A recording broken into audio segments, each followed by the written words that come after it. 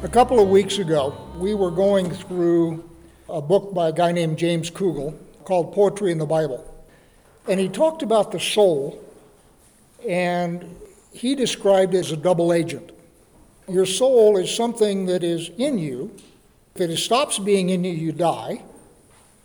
It's something that's given to you by God, and it's something that on your death goes back to God. You don't have complete access to it. There's stuff that goes on within your soul that you don't have entire access to it.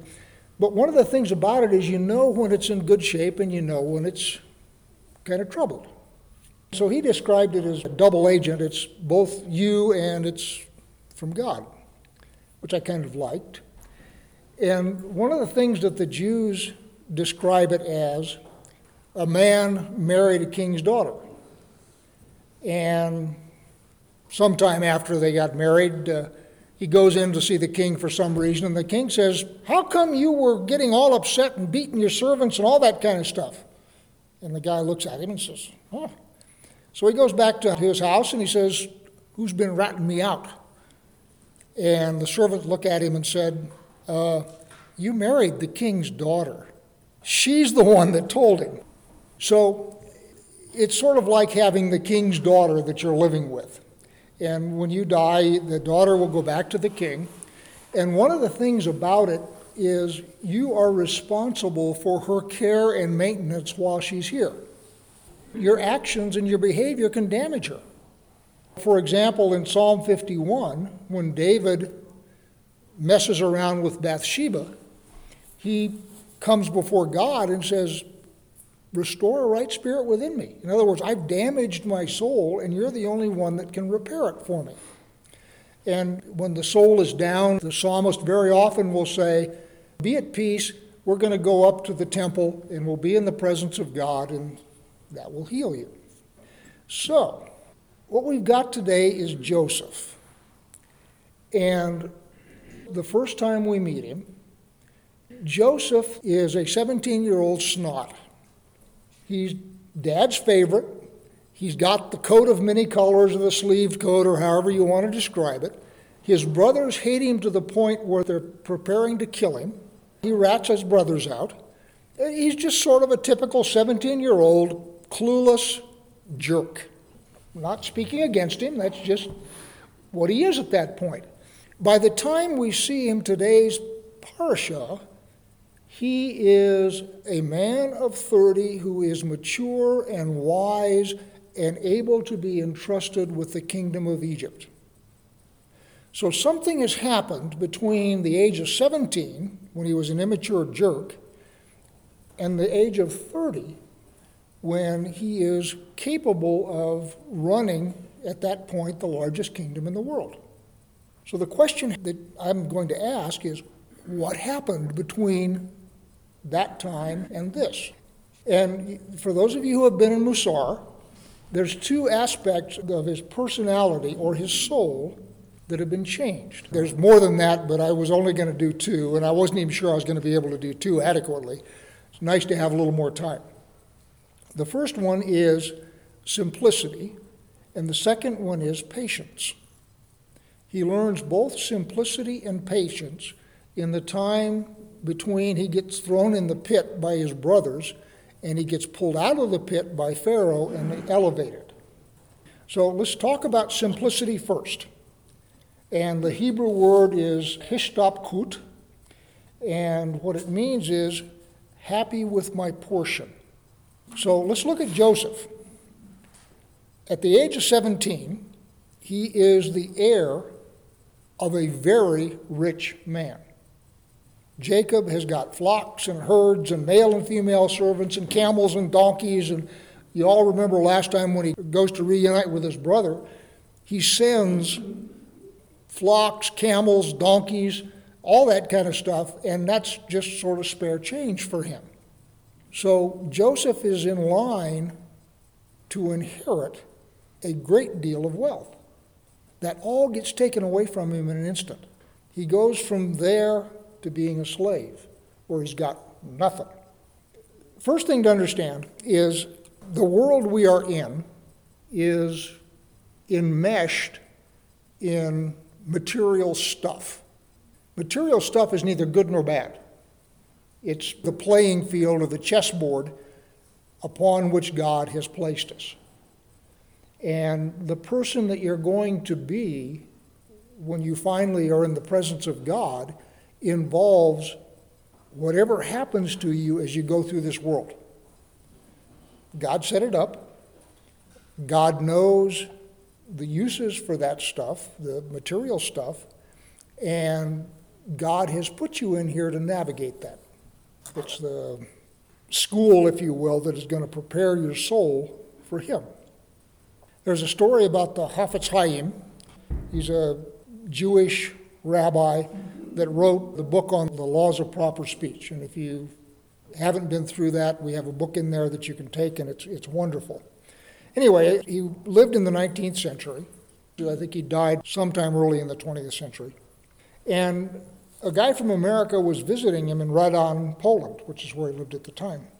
He goes in to visit this great man. I mean, during his lifetime, he was regarded as a great sage, set up a yeshiva, was world famous. So this American goes and visits him, and he finds a very, very simple apartment. Basically got a table and a chair, a lamp on the desk, just nothing. And this guy is expecting something a bit more lavish because of this guy's international renown. And so he says, "Where's all your stuff?" And the rabbi looks at him and says, "Well, where's all your stuff?" And the American said, "Well, I'm just passing through." And the rabbi said, "So am I." So the idea is he had figured out what he needed for his particular journey, and he had eliminated the stuff that was in his way and just had the stuff that he needed. That's what we mean when we're talking about simplicity. Getting rid of the stuff that you don't need, but hanging on to the stuff that you do need. And the discernment about what that is. So Joseph goes from having anything that he wants that's available in 3,500 years ago Canaan. He can have anything he wants. Granted, he can't have a transistor radio or a computer, but short of that kind of stuff, anything he wants is his. And he goes from there to being a slave. Literally everything that he has is taken away from him instantly. And as he goes through his life, what he's doing is he is learning how to get along without all the material support and material comforts and stuff that he has grown accustomed to. And of course, he thrives in that environment. Now, he's doing a couple of things. One is he's building up his soul because he is learning how to operate without dependence on material stuff. And the other thing he's doing is he's building up a resume. We've talked about that before. We can assume that Pharaoh's not stupid. You don't get to be the head of the most powerful country in the world by being a fool. So for him to recognize in Joseph the character that Joseph has built up over this period of time, and for him to say, you are going to organize the process of getting ready for the famine and getting us through the famine, is a recognition that Joseph has got a resume that he's been building. So the first thing is when he's in Potiphar's house, with the exception of the little problem that he has with Mrs. Potiphar, which is quite frankly not his fault. He does what he thinks is best and runs away, but the point is, up until that point, he has been managing everything that Potiphar has, and when Potiphar finally has to throw him in the jug, what Potiphar does is moves him from one area of Potiphar's operation to another area of Potiphar's operation because Potiphar is the captain of the guard. So he doesn't want to lose this valuable servant, but he can't let him be in the house with his wife behaving the way she is. So he takes and moves him laterally and puts him in prison, and of course he rises to the place of running the prison. The question that you have to ask with respect to simplicity, and I learned to ask this question of myself a long time ago. I'm only starting to figure it out, but I asked the question a long time ago. I never had an answer. how much wealth can God trust you with? And what Joseph has done is he has lost everything, and he has then begun the process of refining his own soul to the point where God can trust him with the future of Israel and the future of Egypt. Now, I will gently suggest to you that if Joseph had not been ready at the age of 30, the famine would have been delayed until Joseph was ready. In other words, God's the one that's running the abundance of the famine. So the timing of the abundant period and the famine period is entirely in God's hands. So when Pharaoh has his dream, what you can understand is God at that point has decided that Joseph is ready. And he sets things in motion for the period of abundance to start and the period of famine to start. So the first thing that Joseph had to learn is how to deal with a lack of abundance and superabundance, both. And one of the things that will happen 2 Torah portions from now is when his brothers come before him and say, all right, Dad's dead, please don't kill us. What he is able to say at that point is, you guys meant it for evil, but God meant it for good, and God is the one who engineered all of this. So God is looking at Joseph as a 17-year-old snot and is saying, he's going to be the guy, but we got some corners to knock off of him. So the first thing we'll do is we'll sell him into slavery and we'll take away all his material possessions and build him up from the ground, which is what happens to him in Egypt. Now, one of the greatest tests of humanity is abundance. People actually do pretty well with poverty because if you're a believer, when you're in poverty, you got nobody else to depend upon except God. So you sort of cling to him because he's the only thing that's going to get you through, and you know that. So in a sense, poverty is an easier test than wealth. Test of poverty, by the way, is how much are you going to whine. So if you get whining and feeling sorry for yourself and you start doing things like going into crime or socialism, which are the same thing, that kind of stuff, then you may fail the test of poverty. But poverty is an easier test generally to pass than is abundance. Abundance, you are tempted to feel like, I did all of this myself. Anybody ever seen the movie Shenandoah with Jimmy Stewart? It's an old movie. And Jimmy Stewart is not a believer, but his wife was. And he's a widower now. And so they're sitting around the table, and because his wife has raised his children that way, and he still has feelings, obviously, for his dead wife, he says, all right, God, we give you thanks for all this food. We plowed the ground. We planted the seeds. We pulled the weeds. We did the harvest. We made the bread, but we give you thanks nevertheless. And that's the temptation of abundance. The temptation of abundance is to think you did it all and to forget God in that process.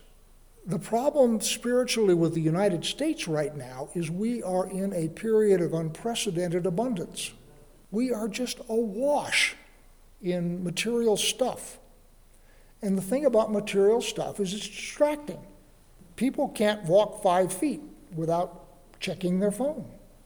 Every time I walk by my desk, I bang my computer and pop it up, see, did I get an email? I do that. Everybody does. And we've got, my dear wife wishes we didn't, but we have a storage unit for stuff that we don't use. It's a small storage unit. We used to have a big storage unit while my aunt was still alive, and when my aunt died, we cut it in half. So it's a small storage unit, so we're getting the right direction. But we do have a storage unit for stuff that we don't use. And it's got family letters and all that kind of stuff, but it's also got stuff that we will never use. And it's sort of in there in case our kids want it someday. And they've sort of told us, no, we don't want that stuff. How about they may change their minds? We have grandkids coming up. Somebody must want to use all this stuff. The point is, money turns into a distraction, or abundance can turn into a trap and a distraction. So What Joseph has had to do during his period of captivity is the first thing he's had to do is be torn down and learn the soul virtue, S-O-U-L, virtue of simplicity. He's had to learn that he can get on in life without all the abundance that his dad was going to give him as an inheritance. He obviously passes that test. One of the things that happens often with household servants is household servants living especially in a wealthy house often fall to pilfering stuff. So for example, there was one of these English period movies, series, I don't remember what it was, but the chief butler was berating one of the maids because she was taking candle ends. The candle had burned down and they had to replace the candle, and she was taking candle ends. And the reason he was berating her is because that was his gig. He was taking the candle ends and he was taking them into town, selling the candle stubs to the candlers. They were being remelted and cast into new candles, and that was a paying gig for him. So when the upstairs maid started walking off with candles, he was really upset with her. The point of that exercise is that servants in a household of abundance have opportunities to enrich themselves on the side. And Joseph, by proving himself faithful in that, by resisting the temptation of enriching himself on the side with Potiphar's stuff, has passed the test of simplicity. And he has this little speech when Potiphar's wife is going after him. He says, Potiphar doesn't know about anything except the food in his mouth and you. Everything else is in my hands. He trusts me with everything else in this house. Now, how in the world am I going to ever betray him and sin against God by encroaching on the one thing that really belongs to him, his wife? The reason that little speech is in there is to show you that he has passed the test of simplicity. He hasn't been pilfering from Potiphar's house, either Potiphar's bread or Potiphar's wife. Now, the next thing that he's going to learn is patience. The Hebrew word for patience is shavlanut, there's no H. And what patience means is bearing the burden. And interestingly, the thing about patience is it's unpleasant. In other words, if patience is not unpleasant, you are not exercising patience. If it doesn't hurt, it's not patience. In other words, if you're in a line of cars and you're sitting there and somebody's checking the phone and all that kind of stuff, and you miss the light because they never took off, because they never took their eyes off the phone, if you are able to sit there and smile and just be very calm, you're not exercising patience, you're doing equanimity. Different virtue. Equanimity is also a virtue, but it's not patience. So how do we know that Joseph is exercising patience? What is he doing that's patient? It's 2 years from the time that he interprets the butler and the baker's dream until Pharaoh sucks him out of the jug. The patience is when he is elevated to the position of viceroy, and he goes through 7 years of abundance, and then some number of years into the famine. During that entire time, he is the second most powerful man in Egypt. It is entirely possible for him to whistle up a squadron of Egyptian cavalry and say, I want you to run up to Canaan and find out what's going on with my family. In other words, he never uses his position and his power to go up and check on what's going on in his family. Remember, he has a prophecy. He's got that dream that he had that his brothers are all going to bow down before him. So he knows that there's a prophecy, and he knows that that's going to happen, and he knows that there's a famine in the entire land. He knows the famine extends up to Canaan. He knows that he's the only guy that's got grain to sell, and he waits for at least 7 years until his brothers finally show up. He is patient, and I will guess that his patience is difficult. Anybody ever been a patient in a doctor's office? You know, the word comes from the Latin, and patient is someone who is suffering. So it is not the case that you are waiting quietly and patiently for the doctor to get around to you. In fact, you are doing that. But the reason you're called a patient is because you're suffering. And the reason that you show up at the doctor's office is because you're suffering. The length of time the doctor takes to get to you is irrelevant to whether or not you're a patient, which is why I say that if patience is not painful, it isn't really patience. One of the places where I struggle with patience is driving down the diagonal. You go along and somebody will pull past you, going half a mile an hour faster than you are, and then match speed with the car in front of you. So you have these two cars moving along at the same speed, 3 miles an hour less than you want to be going. That's where I have to exercise some patience. And the point is, the thing that causes you to need to exercise patience is one of two things: pride or fear. So understand that patience, first off, is a creature of time. We were not in a time stream. Patience, it wouldn't exist. So the fact that we are in a time stream and things are sequenced in a time stream is the thing that makes patience both possible and necessary. Because what happens is your desire for the sequence of things and your desire for the timing of things is being obstructed. You are being impeded from getting something done at the rate that you want to get it done by something else. Now, there's sort of two sides to this. Side number one is something you can do something about. As I once told my young son when he showed up 5 minutes late to meet me for lunch, it's just as easy to be 5 minutes early as it is to be 5 minutes late. And what most of us tend to do is tend to focus on what we are doing until, okay, if I travel at exactly the speed limit, I have just exactly enough time to get just exactly where I want to go and be right on time. Anybody ever done that? At that point, if you get caught behind the two cars or whatever, shame on you, because you haven't planned adequately. You haven't allowed for those kinds of things, and that's what I would call avoidable impediments. And if you haven't planned properly and you get yourself caught in an avoidable impediment, you're the person that's the problem, because people chewing on their cell phones at 5 miles under the speed limit are a fact of life. And if you start off expecting that they aren't going to be there, and you time yourself with the expectation they're not going to be there, you're a fool. Everybody understand that? What we're talking about is the other things that you really don't have any control over. And you've got to get something done, and there'll be some kind of a consequence if you don't get it done on time. So the first emotion then becomes fear. There is a consequence here with my not getting this accomplished within this time frame, and I really don't want that consequence, whatever it is. Your boss may be angry, your wife may deliver her baby on the highway. I mean, whatever that is, that's fear.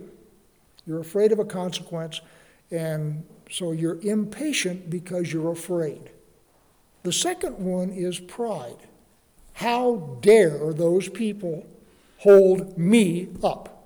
Don't they know how important I am?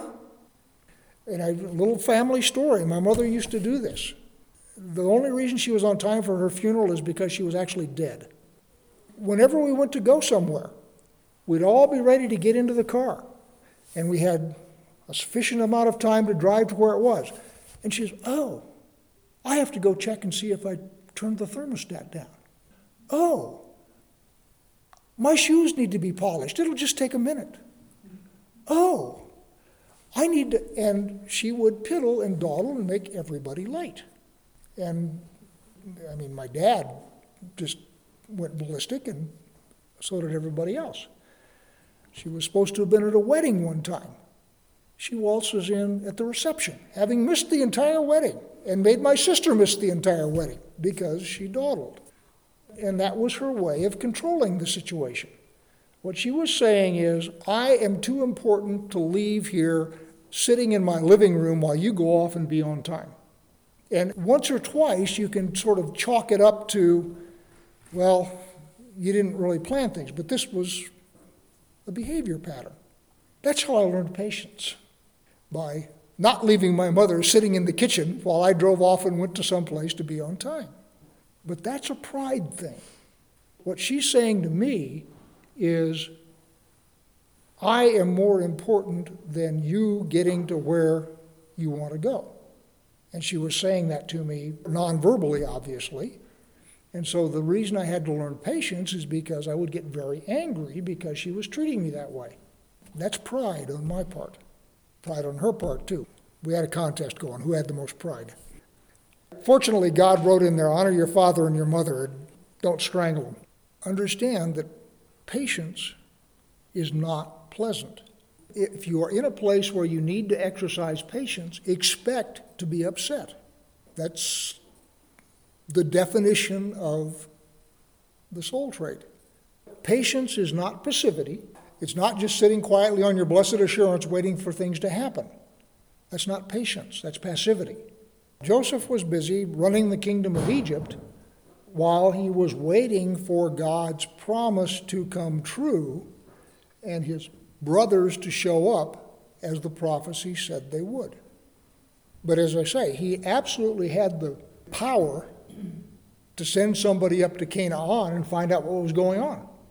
He had that power. He didn't do it. Now, one of the things to understand is you need to learn what you can control and what you can't control. And you would be surprised how many more things you cannot control than you can.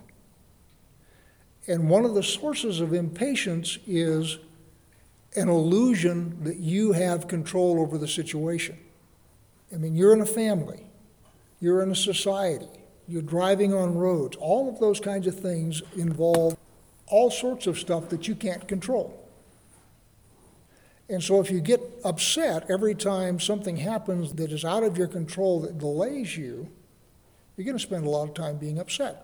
Understand that you're going to run into those all the time. It happens all over the place.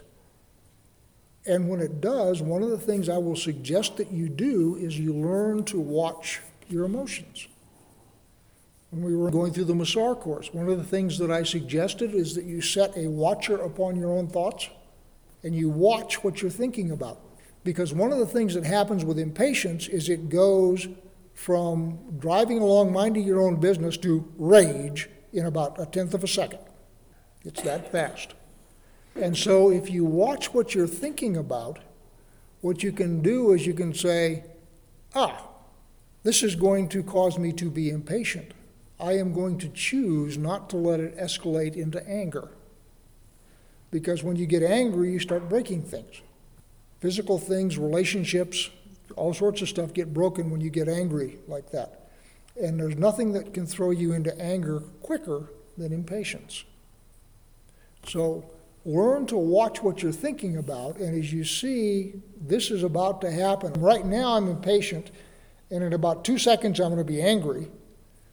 That distance between I'm impatient and angry is where you need to intervene. And you can then stop and say, is anything going to be solved by my breaking somebody's head here?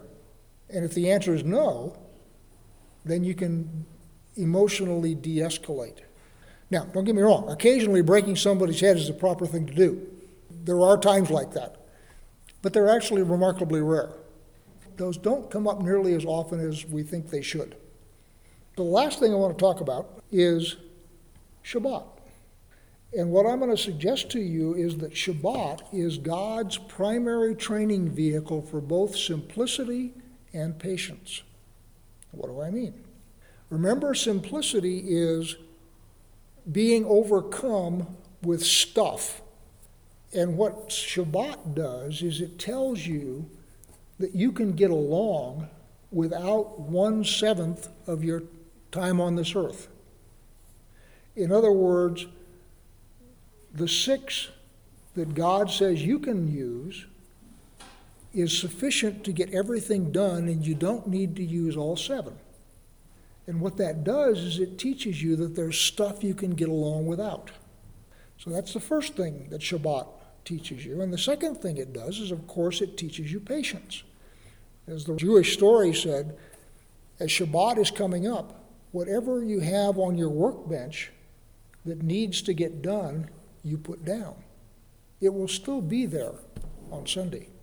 Remember, patience has to do with the time stream. You wouldn't be impatient if there wasn't a time element there. In other words, I have to be there by this time. I have to get this done in this time. I have to do this by then. That's all markers of patience. What Shabbat says is, on a regular basis, 1 in 7, no matter what is going on, when we have sundown on Shabbat, your time's no longer your own. It belongs to God now. And whatever you thought you had to get done will just have to wait until the first day. That teaches a bunch of stuff, but it certainly teaches simplicity and patience is what it teaches you. So as you think about Shabbat and you think about your life, Philippians 4:11. Not that I am speaking of being in need, for I have learned in whatever situation I am to be content. I know how to be brought low, I know how to abound. And in every circumstance I have learned the secret of facing plenty and hunger, abundance and need. I can do all things through him who strengthens me.